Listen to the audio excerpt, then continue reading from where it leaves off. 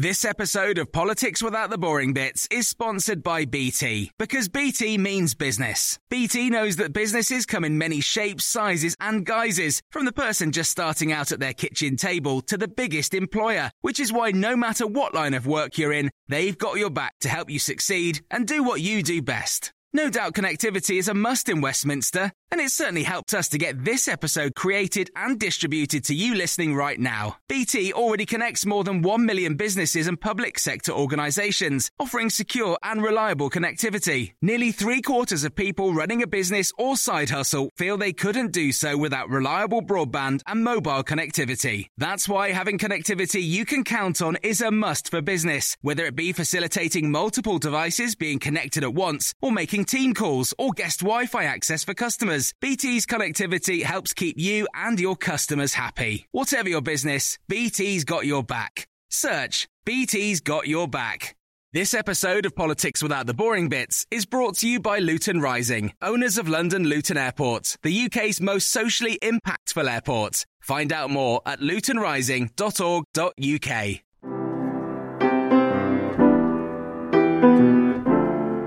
"2022 marks 50 years since the launch of Weekend World, the flagship Sunday political programme which paved the way for everyone that followed. It kick-started a broadcasting arms race, which meant that often what happened on the Sunday sofa was more important than what happened in the Houses of Parliament. This is the story of how political and journalistic careers were made and broken, even how elections were won and lost. Last week, we looked at the explosion of Sunday shows in the early noughties. This week, it's 2005, and after more than a decade of Breakfast with Frost, it's time to spend Sunday mornings with Andrew Marr. Hello and good afternoon. Welcome. Good morning. Hello and welcome. Good morning. I'd always been very, very clear that I couldn't do TV. I don't accept that at all. You're a nasty piece of work, aren't you? There are times when Boris Johnson is impossible to interview. Well, I'm going to tell you what I'm going to cover. I take a quiet pride in the number of other Sunday morning programmes we've seen off. In 2005, Tony Blair became the longest-serving Labour Prime Minister and then won his third election landslide. David Cameron was Shadow Education Secretary. Nick Clegg had only just become an MP. Boris Johnson was on the back benches after being sacked for lying about his love life. The banks were still splashing the cheap cash. Britain was still in the EU. And nobody had heard of coronavirus. But what was about to happen to British politics is best summed up by the biggest hit of the year. But maybe I'm crazy. Maybe you're crazy. Maybe we're crazy. Probably. Professor David Frost, the global superstar who broke records for his trips on Concorde and had interviewed Nixon, his time at the BBC was coming to an end. Top of the morning. Good morning. His departure was as genial as you would expect, but behind the scenes he'd been eased out of his berth on the Sunday political sofa. After 12 years, Breakfast with Frost was axed, following years of grumbling about his soft, although not ineffective, interviewing style. Journalistic big beasts at ITV and the BBC had their eye on the Sunday morning slot, which eventually went to the BBC's political editor, Andrew Marr. Well, I'd always been very, very clear that I couldn't do TV, partly because I looked weird, famously being described as the FA Cup in a shirt and all of that stuff. I honestly never thought I would end up on TV. After a turbulent time as editor of The Independent, he was working as a columnist in 2000 when the BBC asked him to become political editor. 5 years later, he was called up to replace Frost. So the BBC came to me and said, look, we're going to make a change on Sunday. Would you be interested in doing it? And I said, of course I would. And jumped in and found it much harder than I expected, I have to be honest with you, because I had been used to doing endless political commentary at great speed, off the cuff, on TV, radio, online by then as well. So I know how to talk, as you know how to talk, put it that way. But suddenly having to do one high-profile interview after another in live time with somebody in your ear, giving you timings and instructions about cameras and all of the technical gubbins that goes with live TV. I think David Frost had been doing this since he was about 5 years old. It was second nature to him and very, very easy. It wasn't for me, and it took me a while to get going. I didn't think about it enough, really, and probably if I had done, maybe I wouldn't have done it. I used to say it's easier to do this job than learning to ride a bicycle, but it's harder than learning to play the piano. It's somewhere in the middle of that. Once again, the corporation that brought us such imaginative show titles as The Politics Show spent ages agonising about what to call it. The name, I think, was chosen because if I proved to be useless, they could get rid of me and carry on calling it Sunday AM. So it was a nod to Andrew Marr, but only a nod. Eventually, the BBC decided Marr was going to be a permanent fixture, and Sunday AM became the Andrew Marr Show. It was a vote of confidence when they changed the name. Where global superstar Frost was known to drive into the BBC in his Rolls Royce, Andrew Marr was shown in the title sequence behind the wheel of a light blue Nissan Figaro.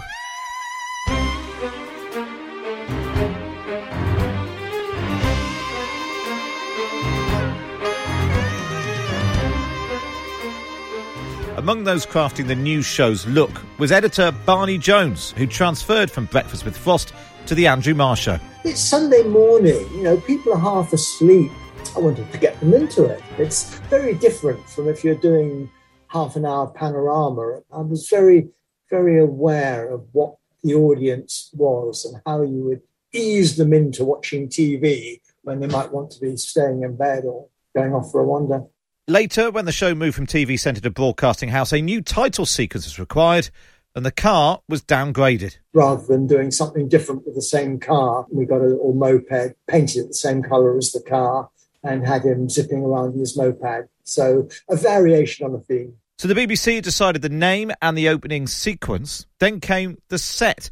Unlike Frost's cosy front room, this was a slicker, more modern look, although it still had a sofa for the guests and put Andrew Marr in an armchair. Just one problem. Where does he put his script? There was a big debate about this, big arguments about this with different editors. I don't particularly like the style of interview where I'm looking at down like that and then I look up. I find as a viewer it's quite distracting when you see somebody reading from a sheet of questions. I mean, David Frost very often would drop eye contact completely and look completely away while he was asking a question. And as somebody on the other end of that, I find that very unsettling and unnatural. In the old days, I was sitting, in a kind of, as it were, an easy chair with a low desk. I had the choice of having a piece of paper in my hand or not having a piece of paper. And I chose not to have a piece of paper in my hand. And that frustrated, I think, some of the editors and researchers who thought maybe I jumped over a question or I hadn't got the exact question that they'd been thinking about right or whatever it might be. And then along came the COVID pandemic. The Marr Show moved to the BBC News studio and with it, the newsreader's desk. I've now realised, rather late in the day, that if you've got, I don't know, the Home Secretary or whoever it is on the other side of the table, and you then pick up a piece of paper and you put your spectacles on, you say, but let me read you what you said in 2010. You said this. It provides a certain amount of kind of drama and frisson. And actually that helps. The presenter in place, the titles, the set and the style decided. But as we found out, these programmes depend most of all on getting the big names. And on that, Marr and his team succeeded. I have very, very vivid memories of interviewing Vladimir Putin during the Sochi Winter Olympics, where we were up a mountain in a kind of slightly sort of James Bond villain ski chalet type thing, and he was coming in to be interviewed. We talked at great length about gay rights, but I still don't understand completely your own view. If I was our most prominent actor, Sir Ian McKellen, and I was saying, he was standing here and said, do you have a personal problem with gay people? Are you happy to work closely with gay people? Do you feel that gay people are being discriminated against in Russia? What would you tell him? If you want my personal attitude, I would tell you that I don't care about a person's orientation. And I myself know some people who are gay. We are on friendly terms. I'm not prejudiced in any way. And we were surrounded by a lot of high-quality, hardcore Russian journalists. And what I really remember is that he was coming in by helicopter, and about 2 or 3 minutes before he arrived, they all started to shake with fear. And he was perfectly affable to me, and we got on fine, but the people who knew him were literally shaking with agitation. Then in 2011, Andrew Marr got the call to interview Barack Obama ahead of his state visit to Ireland and the UK. At the White House, you have a very, very short amount of time. You have to be absolutely to the second, or they get very angry. And we were there, and I had Barney in my ear in the next room, with a little short radio wave telling me what the times were, giving me the countdown. But what we had forgotten, of course, is wherever the American president goes, they have a little device which destroys all shortwave radio communication so there can't be a bomb going off. So within 30 seconds of the interview starting, Barney vanished from my ear. And I really wanted to ask him, he just met the Queen, I wanted to ask him about that. David Cameron has the opportunity every week to sit down with the Queen. I think the first president that she remembers was Truman, and then Eisenhower and so on. Have a completely private conversation, no notes, no microphones. Do you have anyone you can have that kind of conversation with? Would you like there to be somebody with that sense of history that you could just totally privately shoot the breeze with? Well, I don't know if anybody shoots the breeze with Her Majesty the Queen, but perhaps not. And as we got to that bit, his security guys were coming behind the camera, shaking their heads and doing this, and more or less pulling the cameraman away. They were absolutely furious, gone over by 2 minutes or something like that. Well, the talking has been very enjoyable. Mr. President, thank you so much. Thank you so much. I enjoyed it. And my punishment was I never got the photograph of walking along the corridor with Obama. The Russians had Putin, the Americans had Obama. By this time, the British had Gordon Brown. After 16 years on air, Marr says Brown still ranks as one of the hardest politicians to interview. Gordon would go into very, very detailed, long, factual and increasingly irate answers, and just would not address questions. However you put them. If he didn't want to talk about it, he wouldn't talk about it. One thing he really, really didn't want to talk about was bottling the 2007 election. Brown secured double-digit poll leads over the Tories after replacing Tony Blair in June 2007, and speculation about him calling a snap election refused to die down. Following an impressive party conference, Labour put staff on an election footing, even booking helicopter slots for visits. Then David Cameron's Tories had a good conference of their own. The Shadow Chancellor George Osborne vowed to cut inheritance tax. The polls turned and Brown panicked, summoning Andrew Mines and Number 10 to tell him and the nation. So yes, I think I had a responsibility to consider it, to listen to what people were saying, to listen to what the opposition parties were saying, to listen to what people in my own party wanting an election were saying, to listen to the public, who I believe the public, their priority was not an election, but that we got on with the job. But having made the decision, I made it for the reasons I'm saying. I want a chance to show the country that we have a vision for the future of this country. The dithering, which will be the accusation. I don't accept that at all. I don't accept it at all. I said that will diminish. That will diminish. You're going to take a hit for a while. Well, I don't accept that. The party conference season is one thing, and people will speculate in the party conference seasons. In the autumn of 2009, he was in trouble. There was a general election due in a matter of months, and he was in Brighton for the start of what would be his last party conference as Prime Minister. Rumours have been swirling about his behaviour without anything being confirmed publicly. So Marr decided to confront him live on BBC One. What I knew for sure, because I'd talked to lots of people who'd been in and out of Downing Street and working closely with him, was that there were huge temper tantrums at the time. Really, really big eruptions of temper. And that was a problem in Number 10 under him. And that was what I was getting to. And if I had said to him, Prime Minister, you have lost your temper multiple times and thrown things in Number 10. He could have been as angry as he liked, but there would have been no problem, no question. But in the end, Marr chose to ask a different question, one that did lead to problems. Let me ask you about something else which everybody has been talking about out there in the Westminster Village, which a lot of people in this country use prescription painkillers and pills to help them get through. Are you one of those people? Now, I had picked up from a couple of other journalists and from the internet that there was a suggestion that he was using pills to calm him down. I should have checked that out better because, as far as I can tell, there was no evidence of that at all.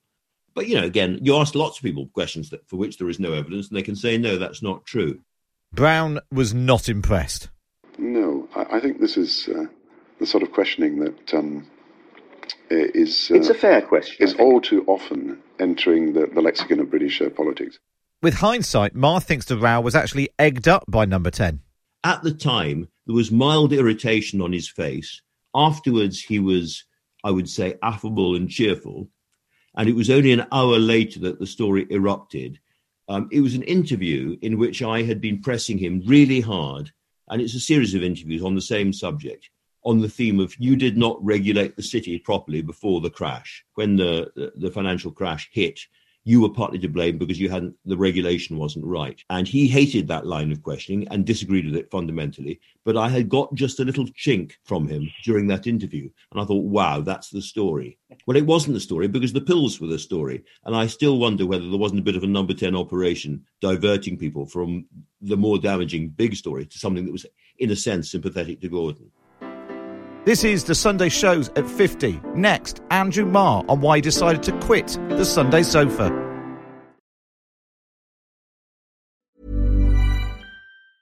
It's that time of the year. Your vacation is coming up. You can already hear the beach waves, feel the warm breeze, relax, and think about work. You really, really want it all to work out while you're away. Monday.com gives you and the team that peace of mind. When all work is on one platform and everyone's in sync, things just flow. Wherever you are, tap the banner to go to Monday.com.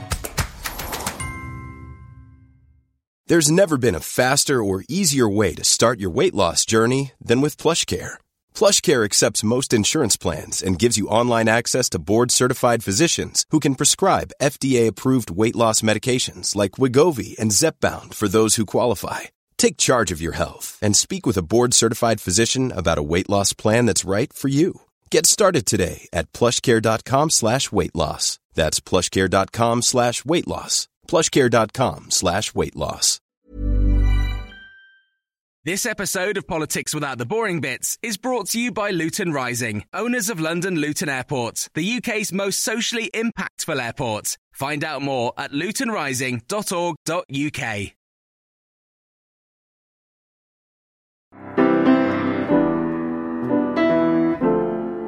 This is the Sunday Shows at 50. This week taking a look at the Andrew Marr Show.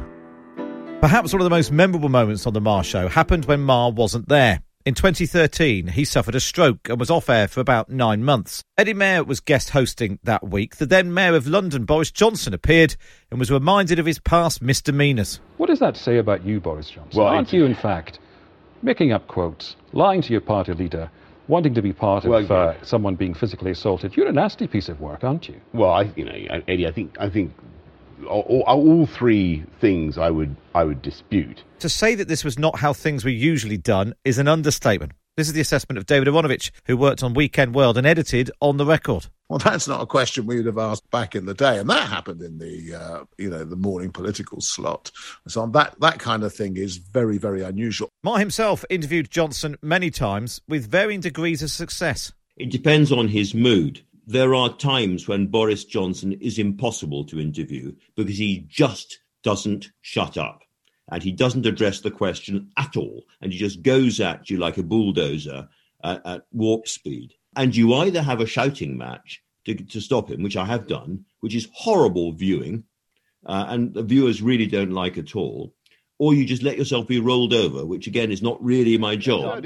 We do need to move on. We've got a lot to cover. Well, I'm going to tell you what I'm going to cover. Well, I get to ask. It's not the Boris Johnson show. It's the Andrew Marr show. I get to ask the questions. Now, all right. You have sovereignty. Thank you. I have complete sovereignty over this programme. Unlike the UK. The single market. Boris Johnson has a hugely impressed sense of his own verbal dexterity. He loves his own jokes. He loves the rhythm of his sentences, and he loves his own shtick. Getting past that is tough. If things are sometimes tense on screen, that's nothing compared to relations with the spin doctors hovering behind the cameras. Every editor has had trouble with Number 10. We've had lots and lots of trouble with Number 10 spin doctors all the way through, trying to say, well, if you ask those kind of questions, of course, you won't come on again at party conference time. We'll go to Sky instead, and so on. There's always been pressure, and I think there always will be. So it's an endless, slightly graceless dance, I would say. Part of the problem with Downing Street controlling who appears and who doesn't is that often the minister sent out onto the airwaves has nothing to do with the story of the day. More recently, you would have had, say, the Transport Secretary being grilled about the availability of COVID tests. During David Cameron's premiership, that job often fell to safe pair of hands, William Hague. When I was Foreign Secretary, obviously I was immersed in foreign affairs. That occupied me 18 hours a day. And more Sundays than not, I think I ended up on the Sunday morning shows. But usually the reason was because Downing Street thought I was fairly good at calming everybody down about some domestic issue. So you're exactly right. Instead of asking me what I was immersed in every day and knew a reasonable amount about, I would be the one who could state the line to take about whatever other trouble had happened in the government. In the Brown era, he often had to rely on Peter Mandelson. I did enjoy these interviews, and I enjoyed going on a Sunday. Probably the most challenging were when I was, as it were, the political anchorman for Gordon Brown after he'd brought me back to government, and I effectively became his number two, certainly, his main shield and defender. I remember a particularly feisty interview with Andrew Marr one Sunday after a particularly difficult week. And I knew I was on a very sticky wicket. And I just judged that the only way to survive and to push back was to become, quite aggressive. And I started interviewing Andrew. Even getting through the interview didn't mean the ordeal was over for the politicians. A self-confessed lovey, Marr often had music at the end of his show. One Sunday in early 2016, David Cameron had to sit on the sofa and grimace just a few metres from the band Squeeze as they changed some of their lyrics to criticise his benefit changes. I grew up in council housing. Part of what made Britain great. There are some here who are hell-bent on the destruction of the welfare state. Despite all those big names, there were some guests that Marr never quite landed. Bob Dylan wouldn't do it. He has never done it. We tried very hard with Trump, never got anywhere near it. I think that he just didn't want to do the BBC. I would love, obviously, to do Biden, but almost more than Biden, Kamala Harris would be quite high up my list. And then late last year, it was announced that Andrew Marr wanted his Sunday mornings back for himself after 16 years on air. Sir David Frost only managed 12 on BBC One, although if you add in his TV-AM show, he spent 22 years waking up politicians on a Sunday. Marr definitely had the more dramatic political run. 4 elections, 5 prime ministers, chronicling Tony Blair's swan song, the rise and fall of Gordon Brown, the coalition in austerity, the Scottish referendum, David Cameron's EU referendum, strong and stable Theresa May, Boris Johnson getting Brexit done, and then the pandemic. By 2021, after such a turbulent time, anyone would have picked up a few bad habits. True, my bad habits get to you.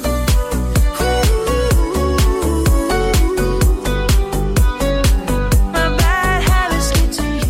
So I've been doing this job for 16, I think nearly 17 years, every Sunday. Nobody should do a job like this for that long. And I don't want to be a professional journalistic bed blocker. There's lots of other really, really great people, really good people inside the BBC and outside the BBC who would love to have a crack at it. We still don't know who his successor will be. Sophie Rayworth is standing in, but Michelle Hussain is still in the running. Emily Maitlis and John Sopel are not. And will it be Laura Kuenssberg? Whoever gets the job, what's Andrew Marr's advice for his successor? I'd introduce superficial change. There'd be a different face, a different name, different music, maybe a slightly different set, all that kind of thing. But I would not change the format. If I can be boastful for a second, we've just had the highest viewing figures we've ever had the last 6 months, up to 3 million a lot of the time. There have been weeks when we've had nearly 50% of everybody watching TV at the time watching that show. In the world of multiple channels and the streamers and all the rest of it, that's pretty remarkable. And therefore, I would think it's still working quite effectively, and don't change it too much, please, Tim. Andrew Marr's advice to BBC Director General Tim Davie. There is quite an intense rivalry. I take a quiet pride, and I'm not going to list it here, in the number of other Sunday morning programmes we've seen off, but I don't talk about that very much. And I would say that in Sophie Ridge's show, we have one of the most professional and effective rivals we've ever had. Next week, the last Sunday show standing. Sky News' Sophie Ridge on Sunday, how she went from a showbiz reporter to grilling the Prime Minister, and how one question left her without any guests. I realised at that point that something had gone down, basically. I don't think from Theresa May, but I think from the advisors around her, have quite specific breakfast requirements. A massive plate of about 25 hash browns.